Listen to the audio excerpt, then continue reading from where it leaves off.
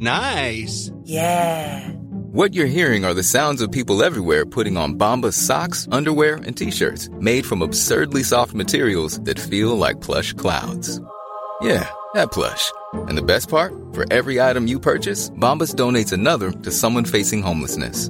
Bombas. Big comfort for everyone. Go to bombas.com/ACAST and use code ACAST for 20% off your first purchase. That's bombas.com/ACAST. Code ACAST. Millions of people have lost weight with personalized plans from Noom. Like Evan, who can't stand salads and still lost 50 pounds. Salads generally for most people are the easy button, right? For me, that wasn't an option. I never really was a salad guy. That's just not who I am. But Noom worked for me. Get your personalized plan today at Noom.com. Real Noom user compensated to provide their story. In 4 weeks, the typical Noom user can expect to lose 1 to 2 pounds per week. Individual results may vary. It's that time of the year. Your vacation is coming up. You can already hear the beach waves, feel the warm breeze, relax, and think about work. You really, really want it all to work out while you're away. Monday.com gives you and the team that peace of mind. When all work is on one platform and everyone's in sync, things just flow. Wherever you are, tap the banner to go to Monday.com.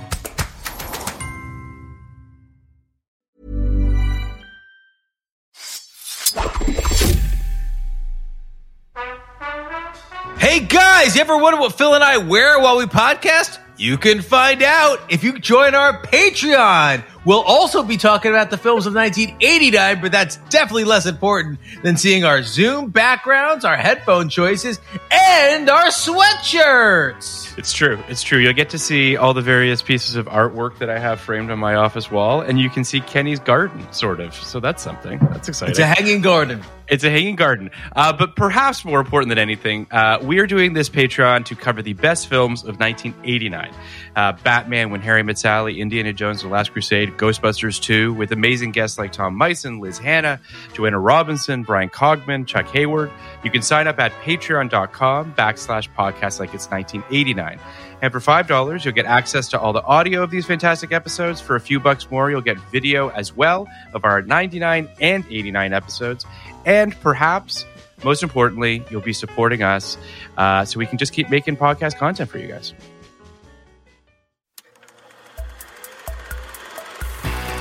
Podcast like it. Just podcast like it. Podcast like it's 1999. Podcast like it. You want a podcast like it? Podcast like it's 1999. Podcast like it's. Just podcast like it's. Podcast like it's 1999. Podcast like it. You want a podcast like it's 1999. Welcome to Podcast Like It's 1999. I'm your host, Phil Iskov, and with me today is Liz Hanna, writer of The Post, Longshot, Mindhunter. She's here to talk with me today about Mr. Willis of Ohio. But before we get to that, did you watch this show live in 99, or was this a show that you came to a little later, or how did that work for you? It's funny because The West Wing is such a massive influence on me as a writer and a storyteller that I feel like I've always watched it, but I actually didn't watch it when it was on.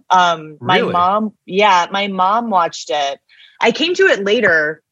My mom watched it, and like I was a teenager, and so it was like it was just I don't know. I was sort of not. I just wasn't smart enough, I guess, to watch it. I was like, I was down to watch some other stuff. So no, I did not watch it while it was on. But I think the first time I saw it was when I was in college, and somebody had the DVD box sets, and so I watched those, and then I became wildly obsessed, and now I watch it at least once a year. You know, it's funny. To be clear, I didn't watch it live probably until season 3 is my guess. I had friends that watched it. Similarly, I mean, I was 19 in 99. I wasn't an avid television watcher. I had my shows that I really loved, but by and large, I certainly didn't watch as much TV as I watch now. But similar to you, once it got its hooks in me, now it's like, it feels like it's part of my DNA. Yeah, it's very strange. Like I rewatched the episode we're going to talk about earlier this morning to just prepare, and like I sort of don't have to pay attention to it because like I know what it is. Like I was like, do I have to rewatch it? And I was like, well, I'll prepare, I'll rewatch it. But it was like on my iPad, and I was like, yeah, I know what's gonna say. And like Eric Balfour's gonna show up at some point, and he's gonna have blow in his pocket. Like it was like this weird. It's this weird like, and there's a rhythm to how it goes that is like, I don't know. It's very much in my It's like feels like it's in my DNA as well. So I have to ask, you are a very sort of politically active person. You know, I feel as though, at least through your social media. How do you feel this show? Because there are people that feel like this show has had an impact on the way politics is perceived, for good and for bad. And in terms of the expectations of what people think civil service is supposed to be about, or at least what the sort of consequences or what have you, the pros and cons of that. Do you feel, and I don't hold this against the show, just to be clear, there are some people that feel as though, Trump is because of the West Wing. I think that's a false equivalency. Let's go now. But I do think that just in terms of just how people sort of perceive politics, do you think, I think it's had a lot of pros, it's had some cons as well, but how do you feel the show holds up today versus when you first watched it? I find it really difficult to watch today because it was a better time then. Like we could look at, Jed Bartlett and be like, well, that's ideal. And that's a president. And when you're looking at a television character as being more presidential than the person who's in the White House, that's wildly disconcerting. I think it's a really interesting thing to talk about. Sorkin has spoken a lot about this, I think, particularly in the past few years, as people talk about like a reboot or what it is. And, in 99, when this was happening, it was right before W. Yeah. The Democrats were still in power. There was still, we were post Clinton impeachment, but still like gripping to this ideal of kind of like a Camelot style, White House. And then it sort of was instantly a downfall. It was like, the first half of season 1 is like, this is great. And then the second half is like, well, we're in the shitter. So this is terrible. So I think it's really interesting sort of to look at it with, I guess it's season 2 that sort of hits right when W is elected.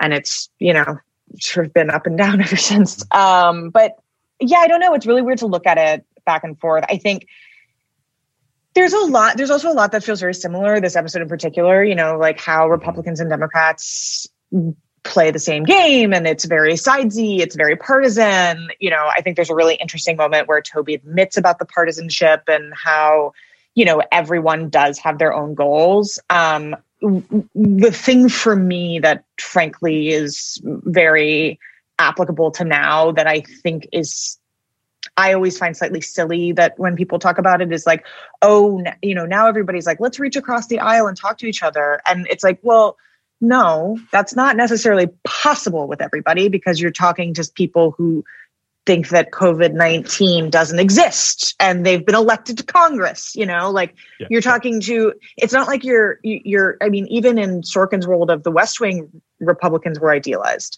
and there was a belief that Republicans and Democrats all had the same goals, which is democracy and fighting for Americans and belief in a better system for everyone. And some believe in more government, some believe in lesser government and all of these different values, but they're still fighting for the same thing. Whereas now, like, who the fuck knows what anybody's fighting for? Yep. And all we're doing is tearing each other apart. And, we're excited when the Supreme Court rules for, the First Amendment on like the most obvious First Amendment case of all time. Because it's, it's scary. It's really scary. So I don't know. It's like, it's very, very long-winded thing. It's like very difficult for me to watch it now because it's so different. Yeah. But I would not blame it for Donald Trump. I feel like. No, I guess it's more that people felt like, I've just read a lot of articles about, the Obama White House and whether or not there was sort of this idealistic perception of what he could and couldn't do because of sort of, fictionalized White Houses. And since then, we've seen Scandal and we've seen House of Cards and we've seen these television shows that show perhaps a more accurate representation of how cutthroat it is. This is a very idealized perspective of politics. And I mean, you've obviously, you wrote the Post, you've seen sort of, you obviously know quite a bit about real politics and what actually happened. And there is a lot of people watched this show during the pandemic. It was a bomb. It was a very sort of, there's something very calming and lovely about how melodious everybody speaks, and everyone's very smart, and everyone has, the best of intentions, save for Mandy, it seems. But I mean, ultimately, poor Mandy. Poor Mandy. Mandy. But I guess it's interesting how you find it difficult to watch. I found it difficult to watch, and then weirdly rewatched most of it during the election as like a way to sort of help me cope with what was going on. I did too, actually. I watched season 1 during the election, and I found it, it's almost like comfort food. It's like a security blanket, and it at some point makes me feel like a rational human being, where I can sort of watch The West Wing and I'm like, okay, well, this was the most popular show on television by the millions for like 2 years. So that wasn't just Democrats. You know what I mean? Like, there is something to, like, a lot of Democrats don't own fucking TVs. So like, it's like, it's not just the liberals who are watching this show. Sure. So there's something like that makes me feel better about that, thinking that, sure, I don't know, there is like a core group of this country that still believes in these values. But yes, I mean, I think it's a very idealized version. And it was an idealized version in 99, and it was an idealized version. It's an idealized version in 2021. And, but I think, at its, which again, I think Sorkin has talked about, but it's interesting that we feel like in 99, it was more acceptable. Whereas like this was his security blanket was writing about it this way. And I think it's because things have just gotten so much worse that we're like, yeah, take us back to 99. That sounds great. Let's go back. It's quaint, quite frankly. Yeah. Like the scandals that exist within the West Wing are, especially considering what we went through during the Trump administration, feel just downright quaint. It is interesting. I mean, I think that this episode, I'm very excited to talk about this episode with you because I think there's a lot of really interesting stuff to unpack. I think there's some really great classic West Wing stuff, and then there's some stuff that feels very of its time in terms of how it sort of navigated some of the racial stuff, there's like homophobia. There's a whole bunch of stuff specifically within the argument in the Georgetown bar, which we'll get into. Yeah, the homophobia stuff in the end I was like, well, this is the most 1999 part of this series that I've potentially ever seen. That was like, ooh. Yeah. Yeah. So let me just give a brief synopsis. Toby and Mandy work to convince some congressmen, including the nervous Mr. Willis, who assumed his late wife's office, to approve a commerce bill that includes a vital census counting provision. The president's daughter, played by Elizabeth Moss, gets into an ugly argument in a Georgetown bar along with Josh and Sam. Elsewhere, CJ swallows her pride and asks Sam for help to understand the basic components of the administration's stance on random census taking in 2000. And a peeved President Bartlett scolds Leo when he learns Leo's wife has left him. Mr. Willis of Ohio aired on November 3rd, 99. It was written by Aaron Sorkin, directed by Christopher Mazziano. 13.37 million viewers turned into this episode. I'm sorry, I forgot. That's the most 1999 thing I've ever heard. Like, what? That's insane. Yeah. If you get like 1.2, you're like, it's a hit. It's great. I mean, over 13 million people tuned in. Like this wasn't, we didn't have DVRs. People were in front of their television sets for a time slot to watch a television show. Yes. I mean, it's crazy. Like but that is to me the most, putting politics aside, that is like as somebody who works in television is mind blowing to me. Like a 3.1 is like, you're a fucking hit. You're ready. Your show's about to go on for the next 6 years. Like, have a great time. It's crazy. 13 million people, but just to blow your mind even more, I did an episode with Brian Cogman. I have movies that I have made that 13 million people have not watched. That's the comparison I can make to this. That is insane to me. Okay, and not just haven't watched ever, like let alone at one specific time. Never watched, like never seen. Yeah. That's Bananas. Okay, sorry. Go What ahead. I was going to say is I did an episode with Brian Cogman on an ER episode from season 6 that aired in 99. Just a somewhat random November episode that over 30 million people watched. Like, it's one of those things where you're just like, this was a different time. Like, people will never know this level of commitment to a television show. No, I mean, you even look at it now with sports. Like, I'm a big sports fan, and you look at it like with basketball rating, like it's the NBA Eastern Western Playoffs, Conference Finals now, and it's a playoffs, and like you look at the ratings for that and they're incredibly low. You look at the ratings for the Super Bowl and they're incredibly low, and like those are live events that you don't typically DVR to watch. It's not like this is something I'm like, oh, let me go check out Ted Lasso tomorrow. Like, it's and the fact that 13 million people watched this episode of television is like mind blowing to me. Okay. You're absolutely, it's really interesting too. You mentioned the Super Bowl and obviously the post Super Bowl slot for a television show is still a coveted thing, but I mean, it's not even remotely close to where it used to be. I mean, you used to have, an episode of Friends would air after the Super Bowl and 60 or 70 million people would watch that episode of television, which obviously is insane. But now it's just like people don't have the patience. To your point, people DVR things. They watch the clips on ESPN the next day or whatever the case might be. It's different. I mean, I don't know that it's necessarily worse, just to be clear. It's just, to your point, pretty mind-blowing to think of something that seismic. And this show was that. I want to read just a couple, 2 quick quotes from Aaron Sorkin. He said, "You say the word census and people fall asleep. It's a questionnaire. Turns out it's terribly important." I think turns out, is very interesting. That Aaron Sorkin seems to be a guy who a lot of people do a lot of research for him, and he learns a lot of things as he's writing things. So his characters sound very smart. I'm not convinced that Aaron Sorkin has the most well-rounded knowledge of things, which I think is quite interesting. It's not to take anything away from his writing. But I feel like that's most writers. Like I spent, 3 years of my life very enmeshed in like 4 months that surround, not even 4 months, like 4 weeks that surrounded 1971. If you asked me like any other particulars of 1971, I could not tell you anything. But those 4 weeks, I could probably tell you every single, or I could have until it like vacated my brain 3 years ago. But like I could tell you every intimate detail of that experience and those 4 weeks. But so, yeah, I mean, I feel like as writers, it's like, I have to research this really important detail. Right. I'm not going to really look at anything else about it. Like, how much but don't you also feel like, understand? Do you also feel as though, I don't know if you're this way, but all that research might not manifest itself in dialogue or in events that happen. Just to have it in the back of your head informs the way that you write a character, you write a scene. And I think that Aaron Sorkin, and this show in particular, is so great at explaining things in a way that is digestible by the public. He's always been very good at that. Like a lot of his obviously, Moneyball or Social Network, whatever the case might be, in terms of just making sure that the audience is able to lock into what's going on. Otherwise, obviously you're nowhere. And Allison Janney says, "I thought Aaron was crazy. I read that and I was like, well, this is going to be the most boring thing ever. And then we did it. We had such a good time. I learned right along with CJ, as did my friends who watched the show.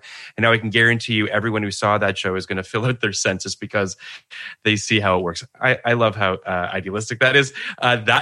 We can obviously see that that didn't exactly play out. But I do think that I have learned a lot of things through The West Wing. I don't know if you can say, I mean, obviously, it's a really interesting thing to think about, people learning from a fictionalized political universe. But I do think that there's a lot of stuff to be taken away from that. I want to walk through the storylines sort of individually rather than kind of walking through the plot. Sure. So the first one, I guess the easiest one, and also a little bit problematic, is the Bartlett Leo stuff. I found it really interesting, and I'm obviously very interested in your thoughts in terms of the Leo Bartlett relationship is a fascinating one. It does feel brotherly, but it also feels like Leo keeps Bartlett in check.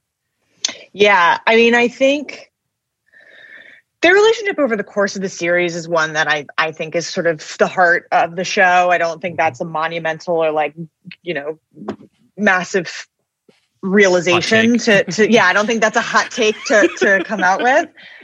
And I don't want to get into like sort of where that relationship goes, because I think that's, you know, it's really sort of hard to watch that in particular, you know, towards the end. But I think the first season, what's so interesting is how much it's focused on them. And there's a really great moment, which I think happens either right before this episode or after this episode, when it's the State of the Union. And he says to, you know, whoever is the, you know, guy that has to stay behind, do you have a best friend that's your chief of staff? And Leo is watching on. And there's something really interesting about that. There's also something like very idealistic about it. Having written about the White House a number of times, like chief of staffs have the shortest life expectancy in the West Wing. They basically keep their job for like a year and then they burn out. I think the longest serving was like 2.5 years, maybe 3. So like that's maybe the most idealized role in this conversation. But I think what's really interesting about it is like there is still a power dynamic. There is still very much a line that is drawn. And we see that in this. We also see a bit of misogyny and like you're the man, which is one of the more that was like, as it was on my iPad, that was when I was like, it just doesn't feel like Bartlett to me. It doesn't feel like Bartlett, but there are times where he like is very, you know, old school. And there's those episodes later in, I think, season 2 or season 3, when they're doing the flashbacks. And Lawrence O'Donnell is playing his father, which is like one of my all-time favorite cameos. And like his dad is like a really hard ass and, you know, hits him and is, you know, all of this. So like there's like elements of that are kind of woven through, but it does feel very much, this episode felt very much like they were trying to figure him out. Like they hadn't totally figured out Bartlett, and they hadn't totally figured out the dynamic between Leo and Bartlett. I completely agree with you. It felt like what they wanted was the scene at the end with Bartlett and Leo, right? Where Bartlett, you know, hat in hand goes in and tells Leo, you know, I'm sorry and I shouldn't have said that. And Leo accepts his apology. And that's where they wanted to get to. I'm not necessarily sure they had to go as far as they went in the Oval Office scene, where Bartlett feels so, I mean, annoyed's the wrong word, but almost like hurt by the accusations and like, or not the accusations, but the situation. Yeah. And it's interesting because I think that's like, there's a couple of elements that really feel like what they're dancing around makes sense. And it's like, you know, when Leo says, I didn't want you to blame yourself. Yeah. And then, you know, Bartlett's like, well, are you saying it's my fault? And there's, it feels like there was a version of that scene, which very much was reactionary, that, you know, Bartlett was blaming himself and he knew that this was his fault. Ultimately, you know, not necessarily him as a man, but him as the office and sort of in a global sense. And the sort of shame and blame and like guilt that he has for that. And it feels like that's a really interesting scene that I would love to see, but it's kind of that one line that skews, which is like, you're the man, fix it, is like a really like 1950s, you know, statement to make. And I also think one of the problems is that we haven't met Stockard Channing yet. And like, so we haven't established his role as a husband. We've seen him as a father, but we haven't seen him as a husband, which like, wow, want to get to that later. But we haven't like haven't seen him. And the second that Stockard Channing shows up on the show is like, oh, Bartlett totally makes sense. It's like, oh, okay, I get him. This woman is running his life, and like he may be the president of the United States, but he does not actually make any decisions. And there's like, that really works well. What's interesting about him though is the one relationship that I feel like they did totally nail from the beginning is his relationship with Toby. Like even that moment at the poker table that's so brief when they're going at each other and he's quizzing him and things like that, which in a lot of ways, that relationship is like the heart of, as well as it becomes sort of as like Leo and Bartlett are kind of brothers. Toby very much is like the son and the child of this administration. And we're going to ignore the devastation that happens later. But that's like interesting that I didn't realize how early that was set up, how early the sort of like competitiveness and the almost like that Toby's the only one that can tell him to like shut the fuck up and move on. I didn't realize how early that was set up. I mean, it's even earlier. They have the basketball pickup scene outside the White House, right. And Toby calling him out for all that shit. Then, so it's like it is. I totally agree with you that the Bartlett Leo relationship is one the Bartlett Toby relationship is one that fascinates me in terms of how drastically dissimilar their upbringing is. Both have, tricky relationships with their fathers. And that Toby is one of the only people that really calls Bartlett out on the things that he does. I've alluded to this in the past a little bit, but I'm fascinated with that relationship, and also the relationship between Tony Soprano and Melfi. There's these powerful men that have these people that are inside their heads and resent the fact that they need people inside their heads to function for all intents and purposes. I think it's really interesting, and I think that Toby. I love the poker scene at the top of the episode. I mean, I love whenever they play poker on this show. Aaron Sorkin, an avid poker player, and just the way that. There's the humor of it, obviously Bartlett filibustering the poker game and fucking with everybody with trivia, but that Toby doesn't go for it. That Toby has all the answers, that Toby never takes the bait for all intents and purposes. But he does lose, but he does take the bait. That's the thing, is that like Bartlett is able to finally stump him. I think that's ultimately the thing. And that's what I do really like about the place that where Toby and Bartlett's relationship goes, is the thing about Bartlett is he is the smartest person in the room. Always. Like, no matter what, he is always the smartest person in the room, which very much felt like they were trying to figure out how to make like the nerd president work and yes. Like make him not a know-it-all, but also it's Martin Sheen who like feels charming as a know-it-all. And like, so it's interesting that they're trying to figure that out, but that ultimately is what the argument is sort of between Toby and Bartlett as they go on in the relationship, is that Toby is like, you're afraid of being smart. You're afraid of coming off as a Nobel Prize winner and all of these things. And like the fact that he's an economist is one of my favorite things, because it's like the nerdiest possible Nobel Prize you could win. By the way, not knocking it in any way. Like I also went to art school. So like economy to me is like, I open my wallet and that's what that means. Like, I don't understand the nuances, but the fact that like Bartlett is an economist is hilarious to me. I even love when they call him out on being folksy at one point. It's like, I am folksy. Like, that is who I am. Like, I think that stuff is, I agree with everything you're saying in terms of that there's all these layers to the Bartlett character. He really is an onion that they're constantly kind of peeling away and showing things. The next episode is the one where they introduce Abby, played by Stockard Channing. And I had Joe Reed on to talk about it. It's such a great episode. But it's fascinating to me. She had no backstory. She had no idea what she was walking into. She was pulled out of a movie to do basically, 5 days of work on this show for all intents and purposes. She didn't even, the first scene she has with Martin Sheen, they never met each other before. I know. I love that. That was like the first time they met. Yeah. It's great. And Stockard's talked about how the prickliness that exists in Abby is actually her frustration in not knowing enough about the character, which is just tremendous to think about how like these bearing walls in a character that I've loved for so long are just basically an actor that's annoyed. It's great. And her, like, where her character goes, particularly in those first 4 seasons, is so interesting. And like it's interesting because there is a very patriarchal conversation to be had about the West Wing in general. And the show and the actual place in real life. And there's something to the fact that, Jed is the one that lies ultimately. I guess spoiler alert, but like, seriously, if you're fucking listening to this. Yeah, if you're listening to this, you've watched the show. Yeah. But he's lied about his Parkinson's and he has to get censured and everything. But Abby is the one who loses her license, and Abby is the one who's not able to work.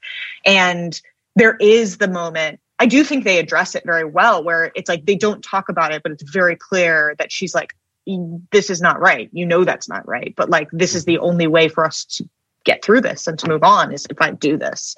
And the sacrifice that women are forced to make when their husbands are in the positions of power or their spouses are in the positions of power, I think is a very interesting conversation that, though some of the dialogue and conversations in 99 feel dated. I don't think has changed very much in 2021. And I think, we're having the conversations more, but, I saw something recently on like a gossip website, which is so stupid, but they were talking about a male actor and they're like his wife, and his wife is a television star. And I was like, guys, like, come on.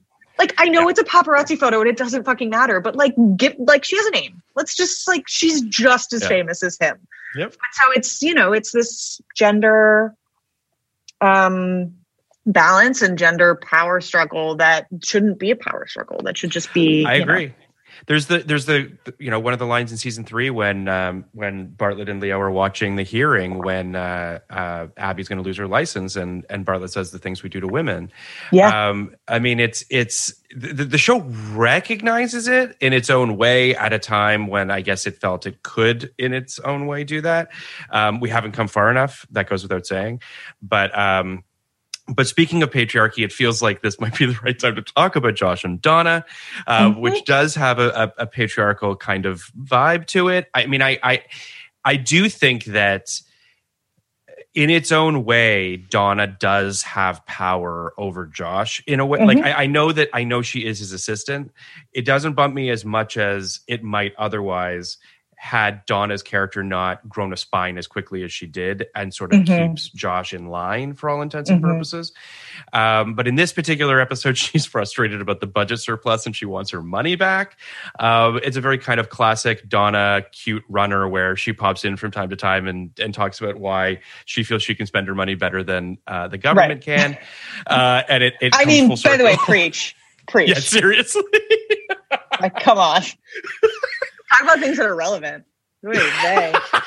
I will say, though, I did appreciate that it comes full circle at the end when she buys sandwiches for everybody with Josh's money and doesn't give him the change and says, I can spend your money better than you can. It's a nice kind of full circle. I think it's interesting. It does not bump me as much as other people. I think, for the fact that she is his assistant, that is her role. Yeah. And the other is that they didn't plan for her to be a character. It was that Janelle Maloney was such an incredible actor and gave a great performance, and she and Whitford had such great chemistry that role grew ultimately into one of the leads of the show. So I think it's again, we're talking about what is episode 6 of season 1. Seven. We're talking about the first 7 hours of a television show. I can tell you that you're still barely you barely know who your main character is at this point. So I do think they figure it out again as they go. And I think you're right. I think very quickly she does grow a spine, and you sort of see that at the end with the I can spend your money better than you can. And it also just feels like, listen, broadcast television, as you very well know, very different from cable and streaming and premium and all the various facets that exist now. So, the show finds a formula and it finds a rhythm for itself. As shows have to on the fly, essentially, as they're being made when you're doing broadcast television. Donna fulfills, not only is she a great character, but she also fulfills a role of explaining things to the audience when things need to be explained. This is just the nature of a broadcast show that just people don't think about, which is... It really did tell me the difference between Democrats and Republicans about the surplus, though. I was like, fuck. I thought I was with the good guys. Give me my money back. Seriously, I also think you mentioned the essentially Donna swallowing Mandy and essentially killing Mandy's character, which R.I.P. Yeah, Mandy also fine. It's no fault of that actress whose name is Moira Kelly. Moira Kelly, thank you. Topic, one of the greatest performances of all time. Yeah, she's great. She's amazing. I think it's just. There were too many characters. There are too many characters on that show. And I was just watching something recently that I was completely lost on me. That's another ensemble show. And as the show went on, they continued to add characters. And so it became diluted. And by season 3, I was like, what are we watching? I don't even know which storyline I'm supposed to be interested in. There's too many characters. And it kind of felt like that. It feels like a very networky note, which is we need all these different people. And then, by episode sort of 7, 8, 9, 10, you figure out these are the characters that have chemistry. These are the characters that we're interested in. These are the actors who are really, working with the material. I think Leo's daughter also is somebody who was a surprise, like that, like Mallory, she like really had great chemistry with Sam. And then I was always very bummed that she didn't last, like that she didn't come back, because she Same with was Ainsley such Hayes. I mean, she also had great chemistry. Ainsley, R.I.P. I love Ainsley. Ainsley had some of my favorite episodes of all time. The episode where she locks herself in the closet trying to hide from the president. I talk about often. I have done that in real life, not trying to be Ainsley Hayes, but like hiding from somebody that I very much admired, and like ended up locked in a kitchen, but I couldn't like come out because I was like, I've just chosen this moment. Like I'm here. That's fantastic. So it's very real to me, but yeah, it's, but also talk about idealized. She's a very idealized Republican. Yes. I mean, I'll say I agree with you too that there's this sort of this show does a good job of figuring out who its core is and kind of sticking with it until Aaron Sorkin leaves and John Wells does what John Wells does. No disrespect to John Wells, but the pool starts to expand. He did it on ER as well, quite successfully, of sort of revolving door of cast and what have you. But some shows, can do this sort of Dickensian, like The Wire is a good example of just like having a million characters that all coexist, and it's done seamlessly. It's just a very, very, very hard thing to do. I just watched a couple months ago. I watched all of For All Mankind, which is like I love. I know we exchanged emails about it. It's like I know people have talked about it, but I'm just like, how does nobody talk about this more? It's one of the best shows I've seen in years. I can't believe it. Good. Yeah. But talk about being able to balance an ensemble and find ways to not have you miss characters when they're gone for episodes, and then have them back, and you're like, oh, this is great. And then, I mean, truly, if you haven't watched this show, watch it. And like, you can't even talk about what happens. It's the heartbreaker at the end of season 2, let me tell you. But also, interesting correlation, Coral Pena, who's on that show, is also in the post. So very exciting little shout out there. But yeah, that's how I knew her. Yeah, is she the one that talks to Meryl at the end? That's awesome. Yes, she plays a character named after my mom, which was very exciting. That's awesome. But shout out to Nance. But I think that For All Mankind does something too, which is, again, a symptom of how television has changed and evolved, is that show has, I mean, if the showrunners are to be believed, and they should be, has sort of this like 6 or 7 year plan of not being about just these people. It's really about the planet and space exploration, similar to something like The Crown, for instance, where you're taking this like 30,000 foot look at something much, much larger. I think luxury. With The Crown, though, I think with The Crown, though, you do have an endpoint. Like, that you're going to do whatever 6 or 7 seasons, however many they're doing of that. And you're like, okay, we're working towards that. With The West Wing, what's interesting is like, and Sorkin's talked about this, is that he burned through 4 seasons of story in 24 episodes, which also, is it 24 or 27 in the first season? It's something 24. Like absurd, 24, which is absurd. Yeah. The fact that I just did 8 episodes of television and I'm like, I'm going to go nap for a year. I can't believe that my husband also works in television and he's a writer producer. He, on one year, we call it the year in the cave, he did 26 episodes, because they were doing like, show? No, they were doing 2 seasons back to back. They were doing like an A and a B season. I mean, it's just, at a certain point, you're like asking people on the street for pitches. You're just like, I have nothing left. It's crazy. I wrote a pilot with someone who wrote on Gossip Girl. And Gossip Girl was doing 26 episodes, 25 episodes, where you're just like, of a season of television, we're just like, I agree with you. What are we even talking about anymore? I mean, halfway through that season, you're just like, I'm out, I'm done, I'm spent. I don't know what. And there's also like, as a viewer, I mean, I think that is what is one of the most remarkable things about season 1 of West Wing, is there's maybe 1 or 2 episodes in here that you're like, okay. Like that are like, those are fine. Usually on these long run 22, 24, 26 episode series, there's like 10 that you just don't give a shit about, that you're like, I'm just burning through this to get to the next episode.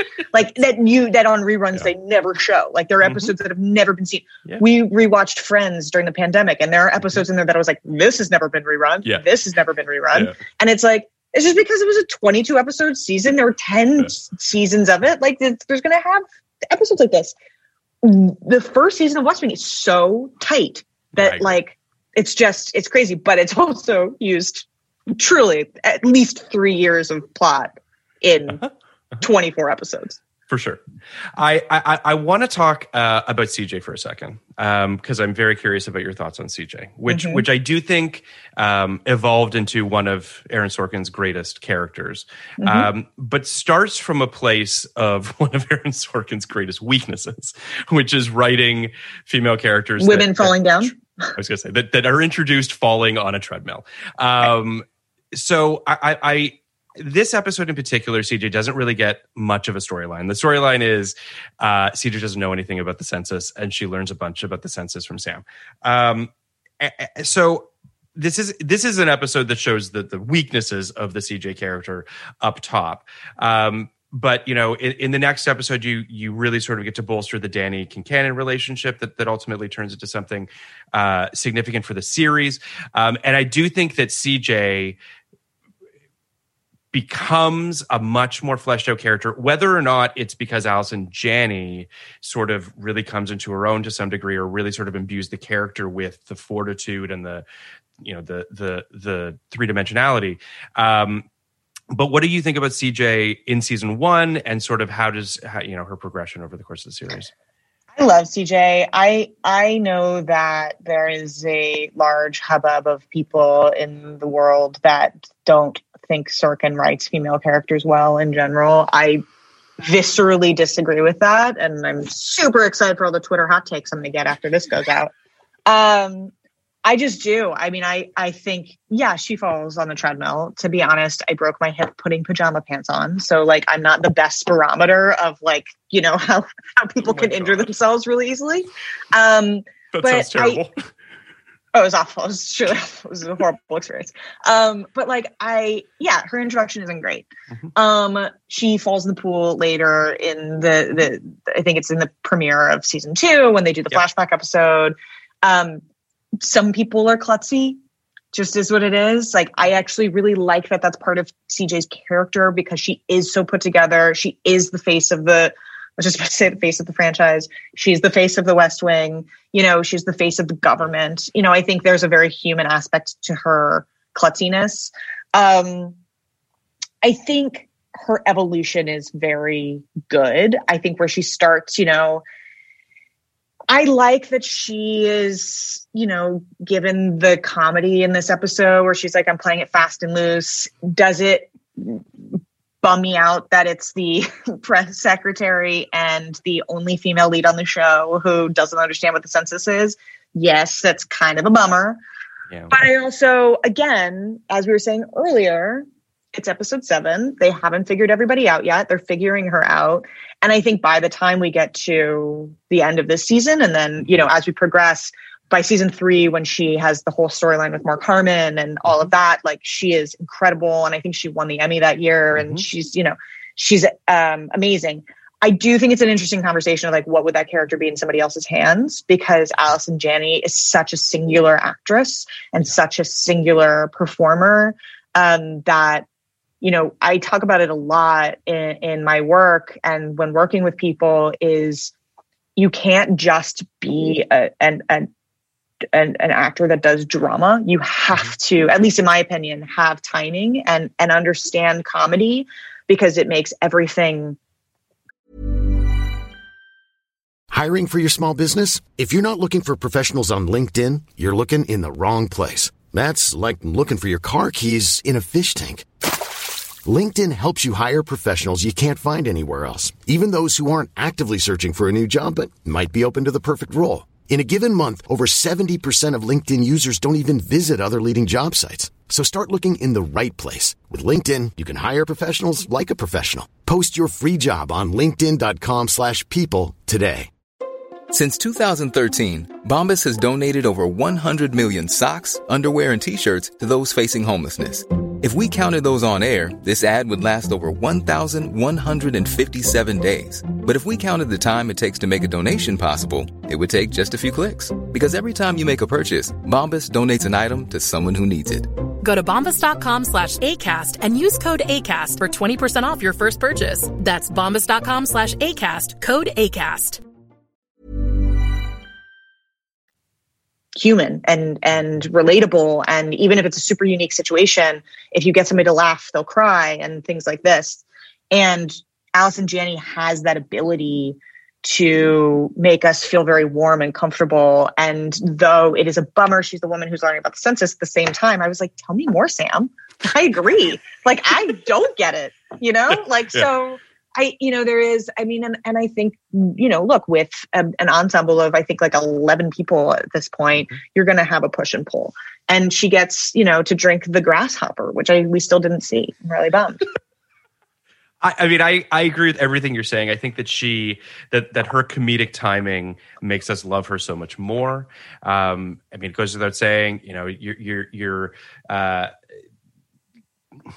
comedic influences make an audience, if they make you laugh, you make them love them. It's just that simple. But I will say this. I do think that in this particular episode, she does serve a purpose, if only to explain the census stuff, which works out. Her and Rob Lowe have a really great banter. They've got a really great relationship. I love the whole, you're very good at this, Sam. Yeah. It's just all, and I love it's really great.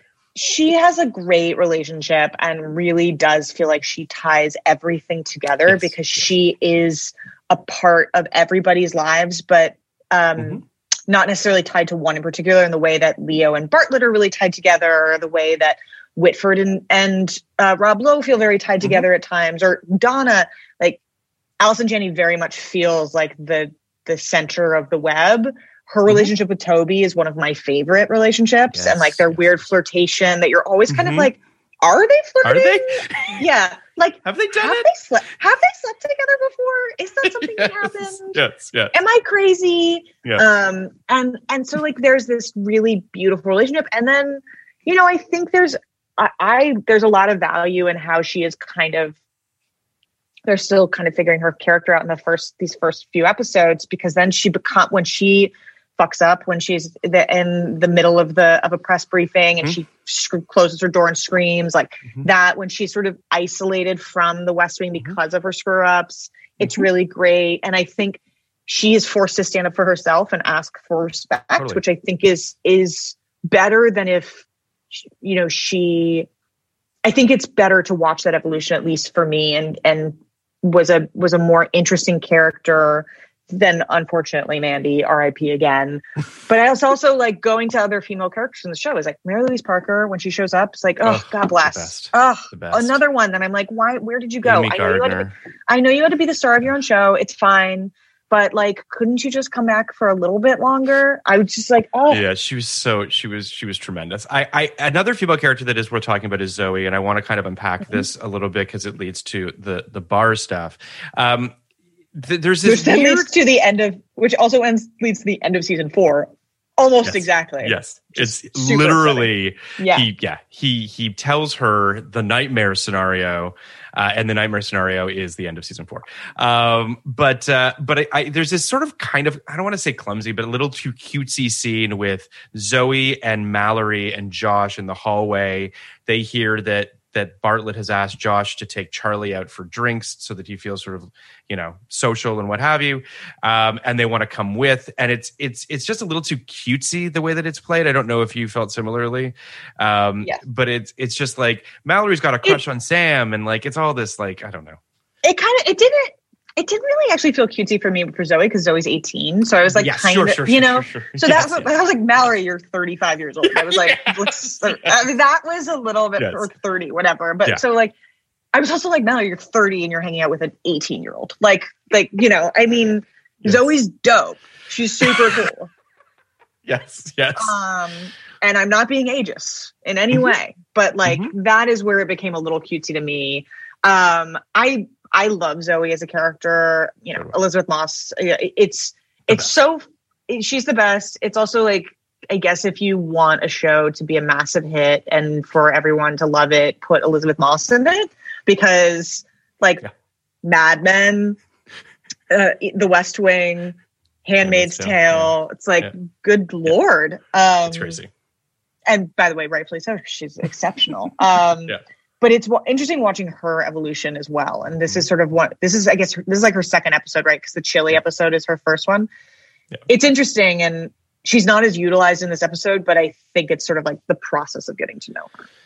I agree. And the process of the relationship between Zoe and Charlie and where that goes, they basically, Josh, Charlie, Zoe, CJ, Mallory, and Sam go for drinks at some Georgetown bar. A couple of guys played by Eric Balfour that you mentioned, who I loved on 6 Feet Under.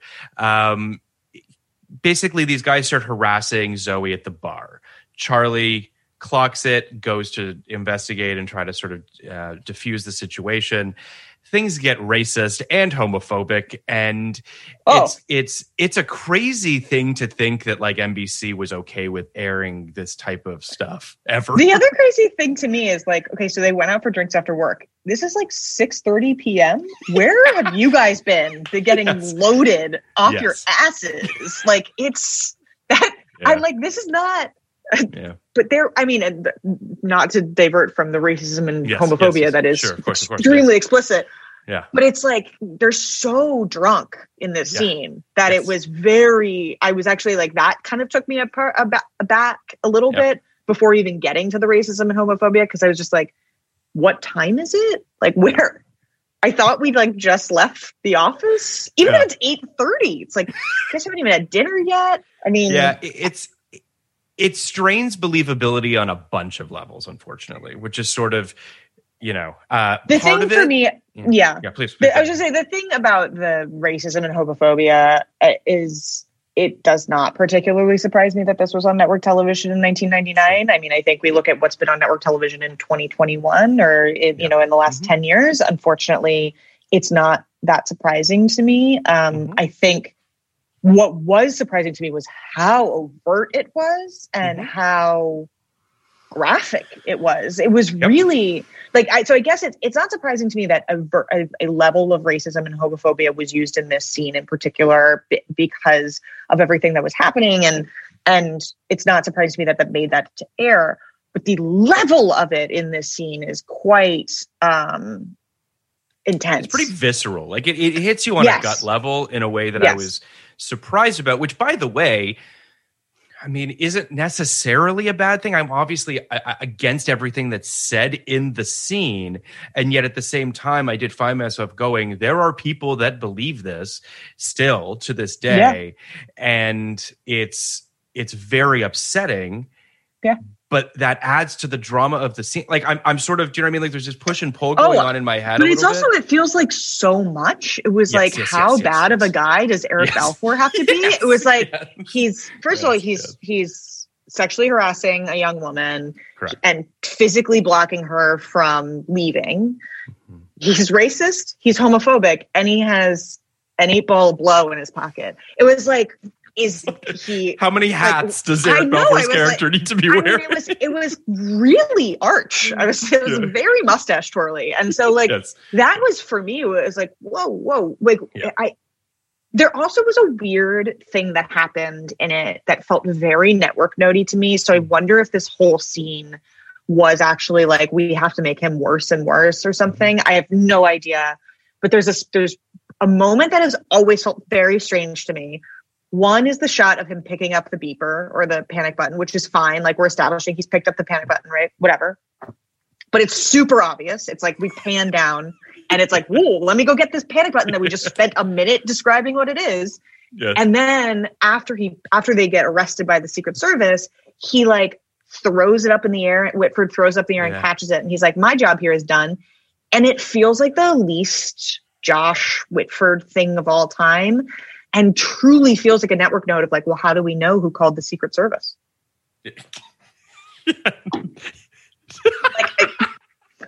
Well, guys, I don't know how to answer. That's one of those things that you're like, you're right. I don't know how to answer that. I don't, as a writer, you're like, okay. It's a clunky scene for sure in a bunch of ways. I agree with you that it feels network notey which is part of it too. Like, it's so dialed up that you're kind of like, what are we doing here? It gets us to the scene with Bartlett and Zoe and him laying out for her why it's so important, which tees up not just season 4, but tees up the assassination attempt that happens at the end of season 1. Like, it's doing a lot of work. So I'm okay with it on a plotty level, but I agree with you that it's just like, there's just so much in it. It's a lot.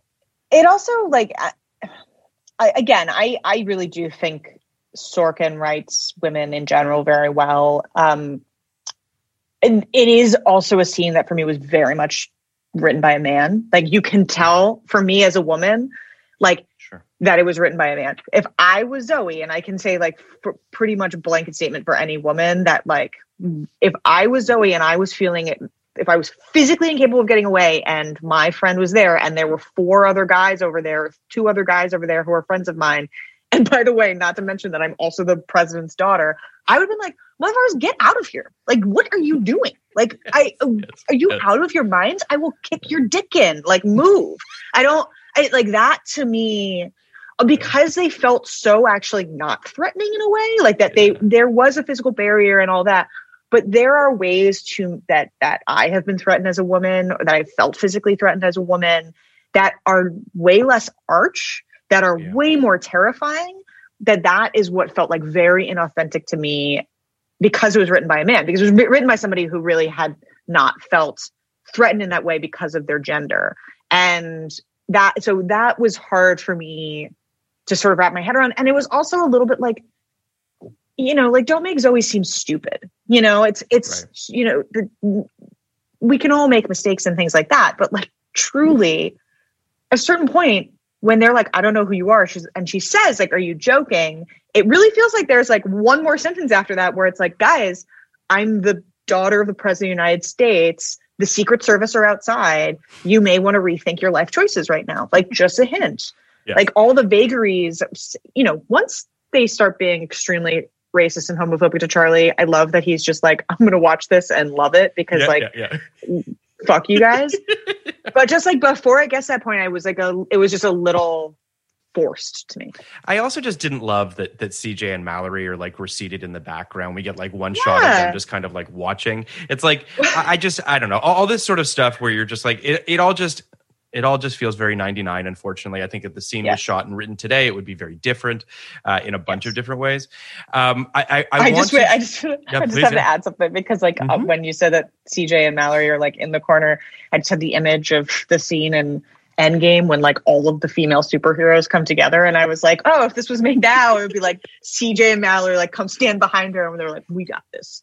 Exactly. It's so funny. Yeah. Okay. Yeah. Anyways, I want to just talk about the titular Mr. Willis. Our essentially, I don't want to say it's the A story, but it does feel like it's obviously the meat of the episode in a lot of ways.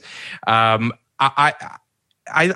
liked this storyline for a bunch of reasons. The actor that portrays Mr. Willis, his name is Al Fan, is tremendous in it.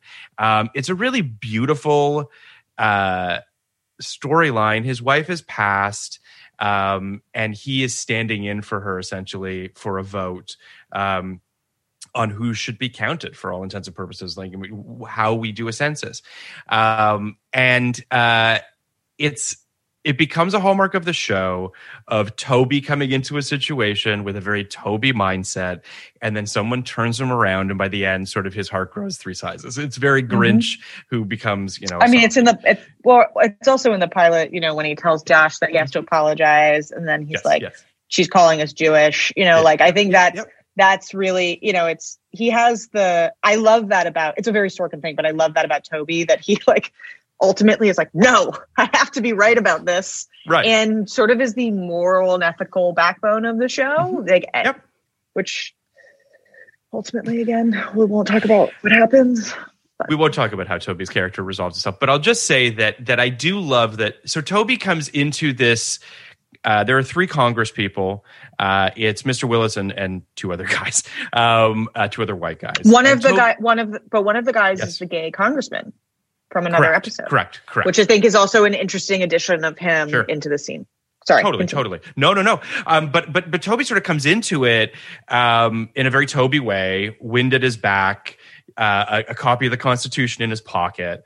And and sort of admits at the end to Mr. Willis after he changes his mind on the vote that there are flaws in his argument, specifically that it could lead to people thinking that we don't need to vote and that they can just be sampling and all that sort of stuff. And Mr. Willis has two phenomenal lines. The first is, "It's okay by me as long as it's not the same people who decide what's on television," which is amazing. And then also he says, "The right place to start is to say fair is fair. This is who we are. These are our numbers," which in 2021, we are still not counting everybody, just to, FYI. Oh, just to be clear. Yeah. Just to be clear, we've learned nothing from this episode. But John Lewis Act hasn't passed. Just FYI. We're still at a 50-50 split as of yesterday. Yep. So we literally, as a country, don't want people to vote. I just want that to be very clear. That is what this country is now. This show was made in 50% of this country. Yes. I mean the universal we, as 50% of this country, does not want the people of this country to vote, which is just like, if you just say it as simply as that, is truly one of the most asinine fucking things I've ever heard. And like, to call yourself an American or to call yourself like somebody who loves this country and not want people in this country to vote is truly abysmal. And you cannot talk about patriotism ever again to me if that's what you're saying. It's just a fact. Could not agree. And the fact that in 1999 we're having this conversation, look, like in the Post, we were really excited because we're making this movie about the first female CEO of Fortune 500 company. And we're like, oh, how things have changed. No, they haven't. It's like under 9% of Fortune 500 companies are run by, have CEOs that are women. I guess that's better than one. But like, things do not change, it turns out. And or very slowly is part of the problem. It does or feel they like change and then they go back. I was going to say 2 steps forward, 1 step back is definitely a pattern for America. I mean, it definitely is. To underline your frustrations, this idea that the Republicans know that if everyone votes, they lose. Yeah. So we can't count everybody. We can't let everybody vote. We have to gerrymander and we have to essentially cheat in order to hold on to what power we have left. There's an inevitability to it that I take some solace in, though. But anyway, I mean, I don't have that solace, but I'm also. You're also actually American and I'm Canadian, so there's that. Well, there you go. But I think for me, it's also, the crazy thing is it's like such a small percentage of the Republican Party. It's not actually Nicole Wallace is one of my favorite pundits. Nicole Wallace was a Republican for a very long time, obviously is no longer, I think Steve Schmidt, longtime Republican campaign manager for John McCain, part of the Sarah Palin brain trust of putting her on the ticket, very much not. So I think that's what is so scary to me, is when the sort of born and bred Republicans are so on the side of Democrats. Then what is the Republican Party now? And who are the Republicans who are terrified of losing it? And it's because they're terrified of facing reality that if everyone in this country votes, they will not be in power. Just FYI, just as a tip, that's a democracy. Just so you guys know, that's how a democracy works. So sorry to let you know. So sorry to break that to you. But yes, going back to the episode. But the Mr. Willis character who, I mean, I think that the heart of this storyline is listening, right? Mm-hmm. Like, listen to people's arguments, listen to people's thoughts, let it swirl around in your brain and come to your own conclusions on things. And that's what Mr. Willis does, what is so heartwarming about this storyline is he knows what Toby's doing. He's not an idiot. He completely gets it and understands and knows that he even admits it. Like, my wife was much smarter than me. I love him. He's just lovely. And he's like, I this is the only vote I'm going to have. And I want to do the right thing. And we just wish that everyone in government had, the wherewithal and the heart that Mr. Willis has. Well, there's a lot of value in admitting you were wrong. There's a lot of value in changing your opinion. I think we as a country in general, regardless of politics, condemn people when they are wrong and condemn people when they make a mistake. And rather than accepting that everybody's human and we all make mistakes, or we're all allowed to change our minds. It's like, what is so wrong about deciding to change our minds because we've learned something? That's, bananas to me. Is like, oh, I've learned more. Let me just completely stand my ground. That's wrong, that I now know is wrong. I think that there is so much value in learning and listening, as you said, and in empathy for people to change their minds, and empathy, and also in voicing your opinion and not changing somebody's mind, and coming to the table and saying we're on equal grounds. And as Mr. Willis says, fair is fair, and let's all talk about it, at sort of the same table. And ultimately, I might not change your mind, but I changed his mind. And, I think so. But again, this goes back to what we were talking about at the beginning. It's like, this is ideal. Isn't this wonderful? It's like a wonderful scenario where, but it's not an unreasonable one. Like that's completely the thing. Not unreasonable. I also feel like my husband's going to listen to this and be like, #marriage. It's like, yes, honey, I'm sure that I could learn to admit my wrongdoings much, much easier and faster. Sure. But so I'll fully admit I am part of the problem. I think, I think it's this is actually one of the more idealized scenarios or plots in this episode to me. And, also, like, how nice is it to hear a man talk about his wife being smarter than him? And how nice is it to, I think it's also an interesting juxtaposition between the Leo and Bartlett story, because this is a man who has lost his wife, not out of divorce, out of death, and his sort of appreciation and respect and how he feels about her, and the dichotomy of the conversation that happens between Bartlett and Leo is really interesting. Yeah, I agree with everything you're saying. I wanted to piggyback on a little bit of what you were saying about how reticent we are to embrace people that change their minds on things. And obviously, it's not just in politics. I mean, just look at film Twitter. You can't even change your opinion on a movie that you liked or don't like without everybody jumping all over you. It is really sad. Like I find it, because I'm sure you're this way too, where it's like there are all sorts of things that I didn't like when I was younger that I've rewatched, and I have a whole new perspective.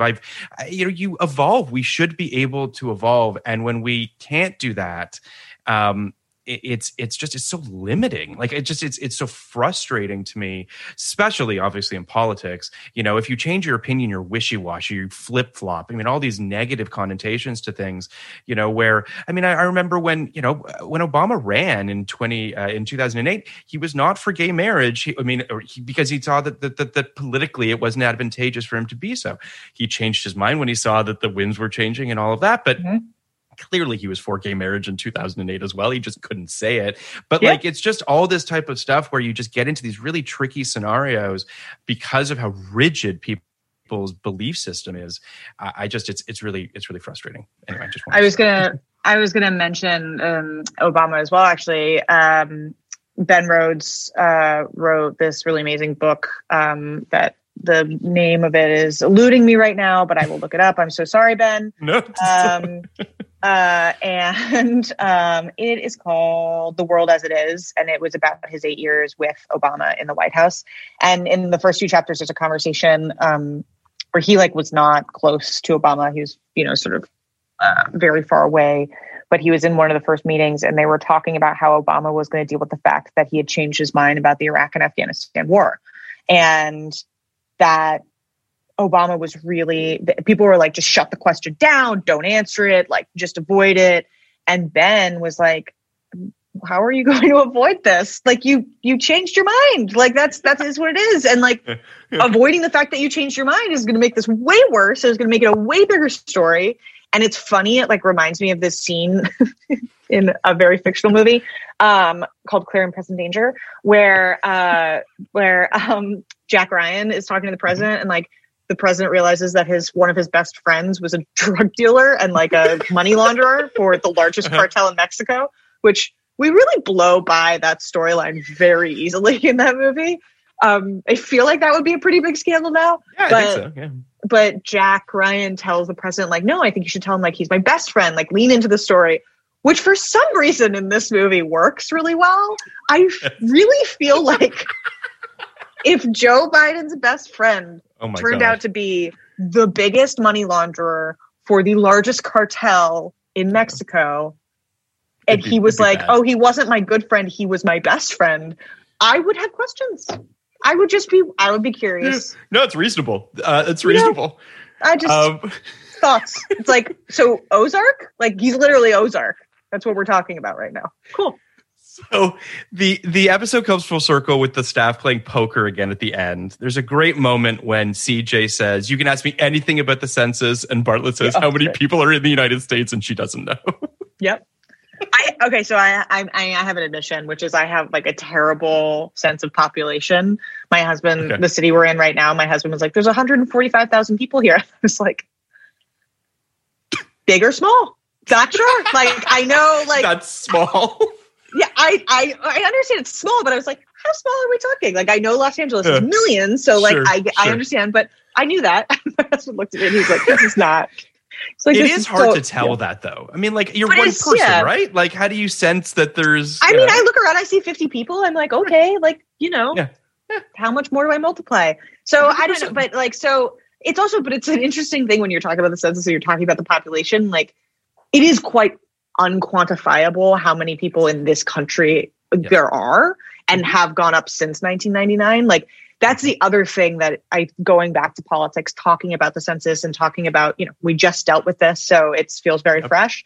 Talking about voting and talking about voting rights and things like that is like, I think there's a really interesting conversation we had of like, this is a country that is larger than most countries in the world. And we are all expected to fit in together and all agree with each other. And that is completely ludicrous. It's just not going to happen, which is why the census exists and why it should be done fairly, because you are asking for representatives of where you live, of your values, of your beliefs, and they are intended to represent you. Otherwise, we get into the situation we're in now where you have fucking nitwits like Marjorie Taylor Greene, who literally don't understand anything, talking about, I don't know, whatever they call it now, family values, whatever this is, their new thing is. But you look at their constituency and you're like, you don't actually fucking represent anybody there. Like, your constituents hate you. Yes. And so it's for me, there is, I don't know. I'm with CJ. I believe the census is wildly important, and I learned a lot. I mean, it is wildly important, and we did just go through it, and admittedly went through it obviously during an inept administration, but it underlines just how important it was. I mean, watching, what was the guy's name, Wilbur something or other, the guy who was put in charge of the census under Trump, who literally is like the crypt keeper, like 1 million years old, and somehow siphoned like $60 million out of his time working in the White House.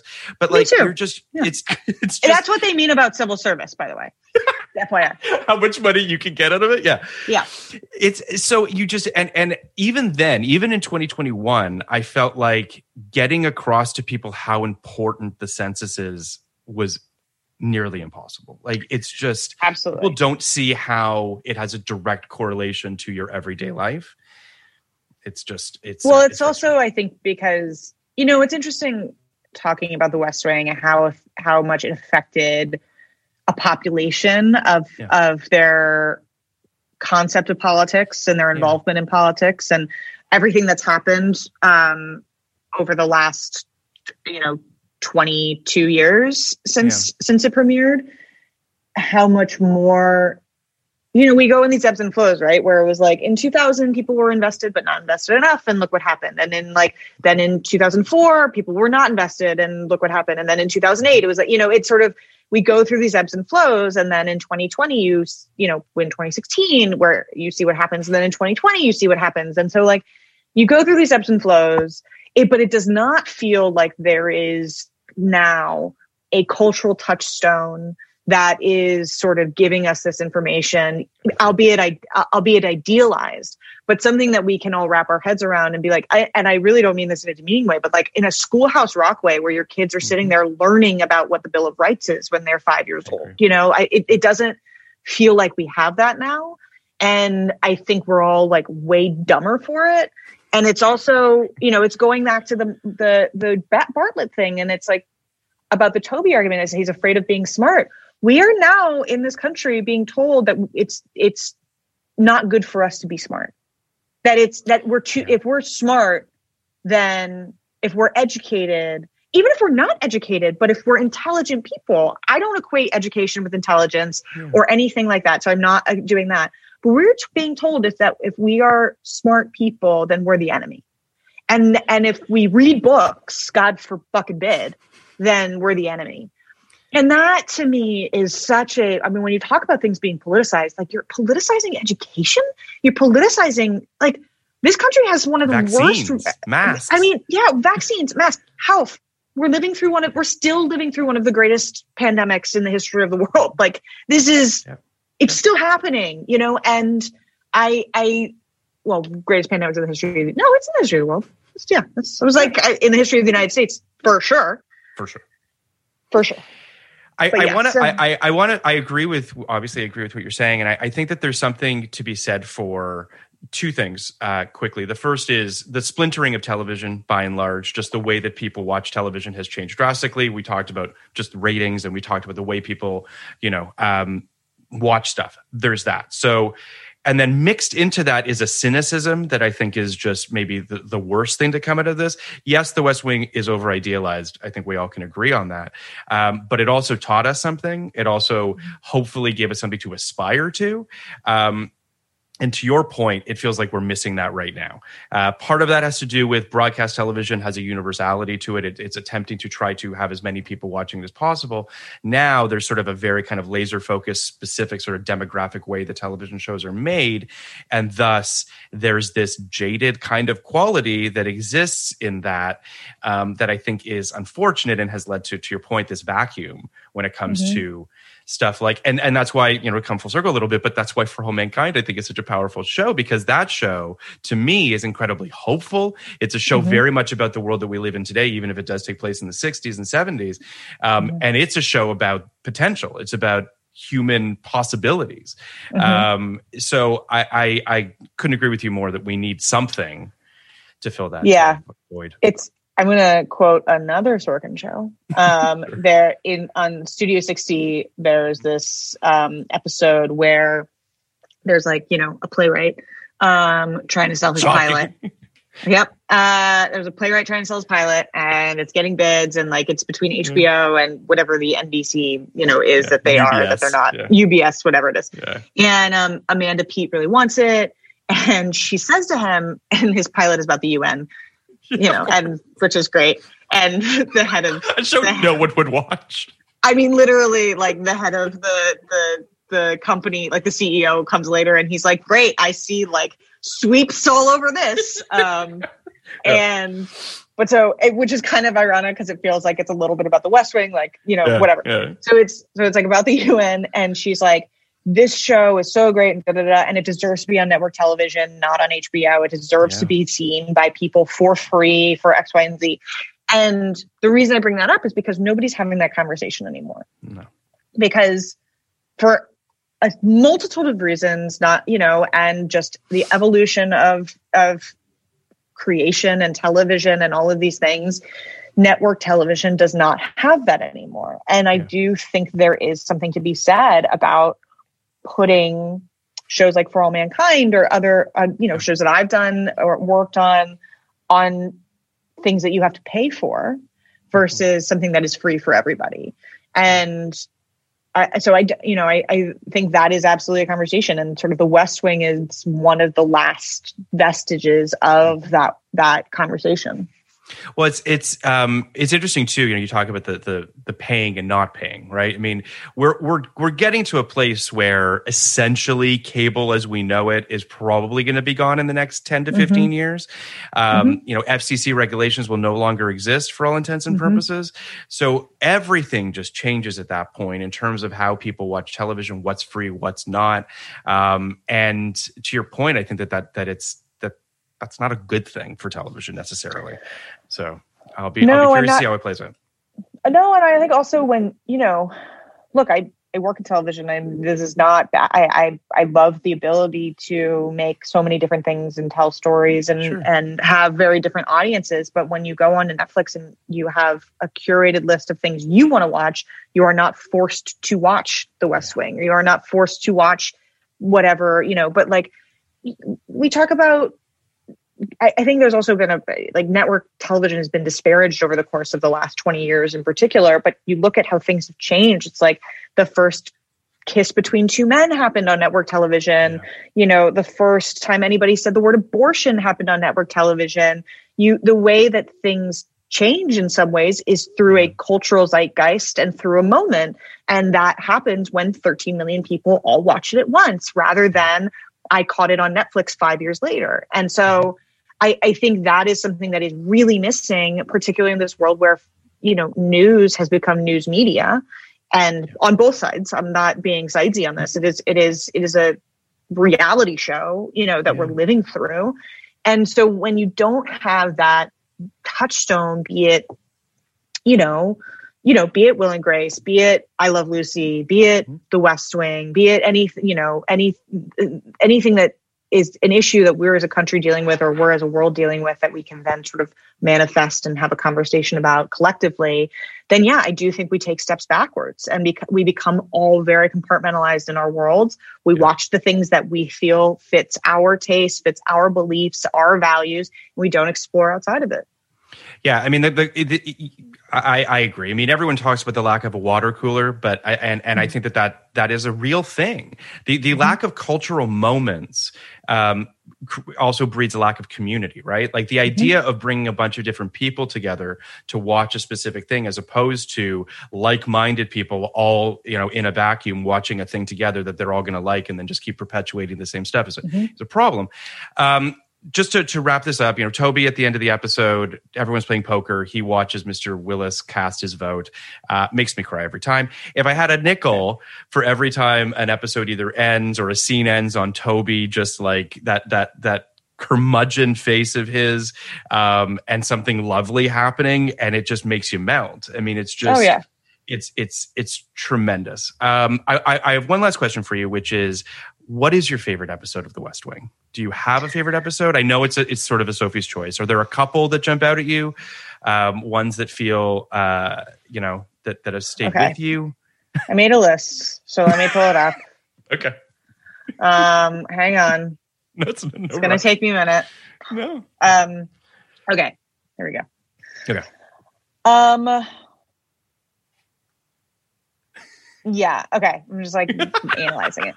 It's interesting because I think In the Shadow of Two Gunmen, part 1 and 2 in particular are, and then What Kind of Day Has It Been? So that sort of triptych, it's not one episode, but it's sort of it's, the culmination of the first season. And also kind of our kickoff of these are our characters and this is who they're going to be and who we love, is some of the most well-written television I've ever seen. And it's hard to not put that at the top, even though it's the most, for me, it's the earliest of my favorites. Sure. So it's sort of a bit of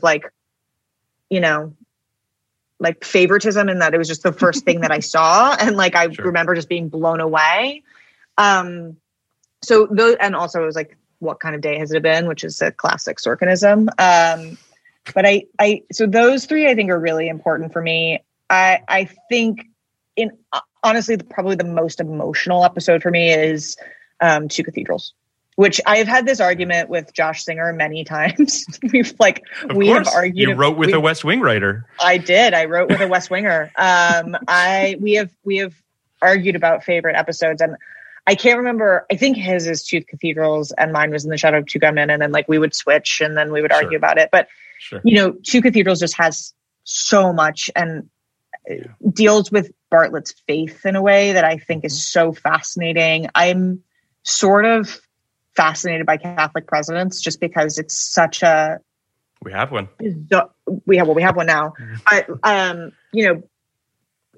it's so counterintuitive in so many ways to the office itself. And also so intrinsic to somebody's my one side of my family is very Catholic. And so it's just sort of personally fascinating to me. But his fight with his faith is so interesting. And then obviously has like one of the best, in my opinion, one of the greatest music cues of all time. And like the pockets and everything is like, oh, and also just like Mrs. Landingham. It's just like, oh, it's great. Yeah. The most dad rock needle drop ever that works so beautifully. Oh, I want to talk about those two episodes very quickly. The In the Shadow of Two Gunmen is probably my personal favorite if I had to pick one. I just love getting to see how the team comes together. I'm a big fan of just like the fractured narrative of being able to see how all these people came into the Bartlett administration. I find that really satisfying as a fan and as a viewer. And then for Two Cathedrals, you mentioned how it is sort of, it's Sorkin at the peak of his powers, perhaps with the most, we'll call it extracurricular activities in his system. But I also think that I remember watching the scene in the Oval Office when he's having the quote unquote fight with Mrs. Landingham. And when it cuts to that wide shot and she's not there, and it was jarring and it was very theatrical, and him arguing with God in a church. Like, this is all very, think about that. That's like 2000. That's the year 2000. And a broadcast television show is doing something decidedly very unbroadcast, something that's very theatrical, and magic realism is playing into it to some degree or another. It's just it's incredible that he got away with it, quite honestly, and that he got to do it, you know? Well, at that point, you know, he's won like 19,000 Emmys, and 13 million people are watching the 7th episode of this show on season 1. So I feel like, he could probably do whatever he wanted. But I do think it's interesting because so many people talk about the dialogue of Sorkin is like, that's Sorkinese, right? Is that that's how we all know him. For me, it's actually those moments, is that like he has an ability to build and find the moments that you know are going to come. Like, you're not the second that he mentioned, that Mrs. Landingham in the flashback mentions, like, you put your hands in your pockets when you're lying, or like when you're about to, whatever it is, like when you're about to say something that's going to piss somebody off, whatever it is, you know, that's going to come back. And like, then when he walks up and you know he's going to do it, and it's like all of this, but it's so emotional. It's so well done. And like, it's something that he does. For me, it's in the most powerful moments of all of his shows or all of his movies. It's like, you know, A Few Good Men is like, you know, if I had the option to have your father represent me or you represent me, I'd choose you every day and twice on Sunday. Or like in The Newsroom, the Rudy moment, or, you know, any of these things that are sort of like, even in shows that maybe weren't as successful as The West Wing. Well, none of his shows were as successful as The West Wing, but, you know, as sort of expressive, creatively well-rounded, there are those moments. And it's really, you know, I think that it's interesting also when you watch something that he has co-written, like Moneyball, he co-wrote with Steve Zalian. There's like no fucking way in the world that Zalian wrote that moment at the end when Brad Pitt's listening to his daughter and he's like deciding. It's like the most Sorkin moment of all time. And there's no dialogue in that scene. Yeah. So like, that's, I think, you know, it's like everybody, let's all give, not like he's crying for a break. It's fine. He's fine. But yes. So anyways, I think that might be why Two Cathedrals probably wins out for me. And now Josh has won the 5-year argument. Well, Liz, thank you so much for coming on to talk about The West Wing with me. I very much appreciate it. Thank you. This is great. Do I get to come back and talk about In the Shadow of Two Gunmen? Sure, you can come talk about whenever you want to talk about anything. But I very much appreciate you taking the time. I know that you're busy on many, many things, driving across the country with your trash dog and any number of other things. But dog that was just slightly overweight. Literally slightly overweight to be on a plane. She's 5 pounds. But I do very much appreciate it, and I look forward to talking again in the future. Absolutely, thank you so much. One last thing, please rate, review, and subscribe. Speaking of subscribing, check out our Patreon on all the best films of 1989, Batman, When Harry Met Sally, Fabulous Baker Boys, Indiana Jones and the Last Crusade, Ghostbusters 2, Field of Dreams, Major League, and many, many more. We are covering all the best films of 1989 with amazing guests like Joanna Robinson, Liz Hanna, Hunter Covington, Brian Cogman, David Iserson, and many, many more. All your favorite guests from our 1999 podcast are coming on to the 1989 Patreon. You can sign up for it at patreon.com/podcast like it's 1989. For only $5, you get access to all of these awesome episodes. And for a few bucks more, you get video of our 1999 episodes as well. Plus, there are other very cool tiers too, where you can even be a guest on our podcast. Also, please check out our Reddit as well at reddit.com/podcastlikeits. We're also on Twitter at podcastlikeits.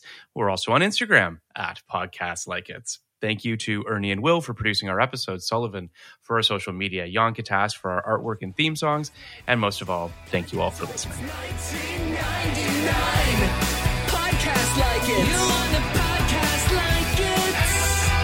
1999.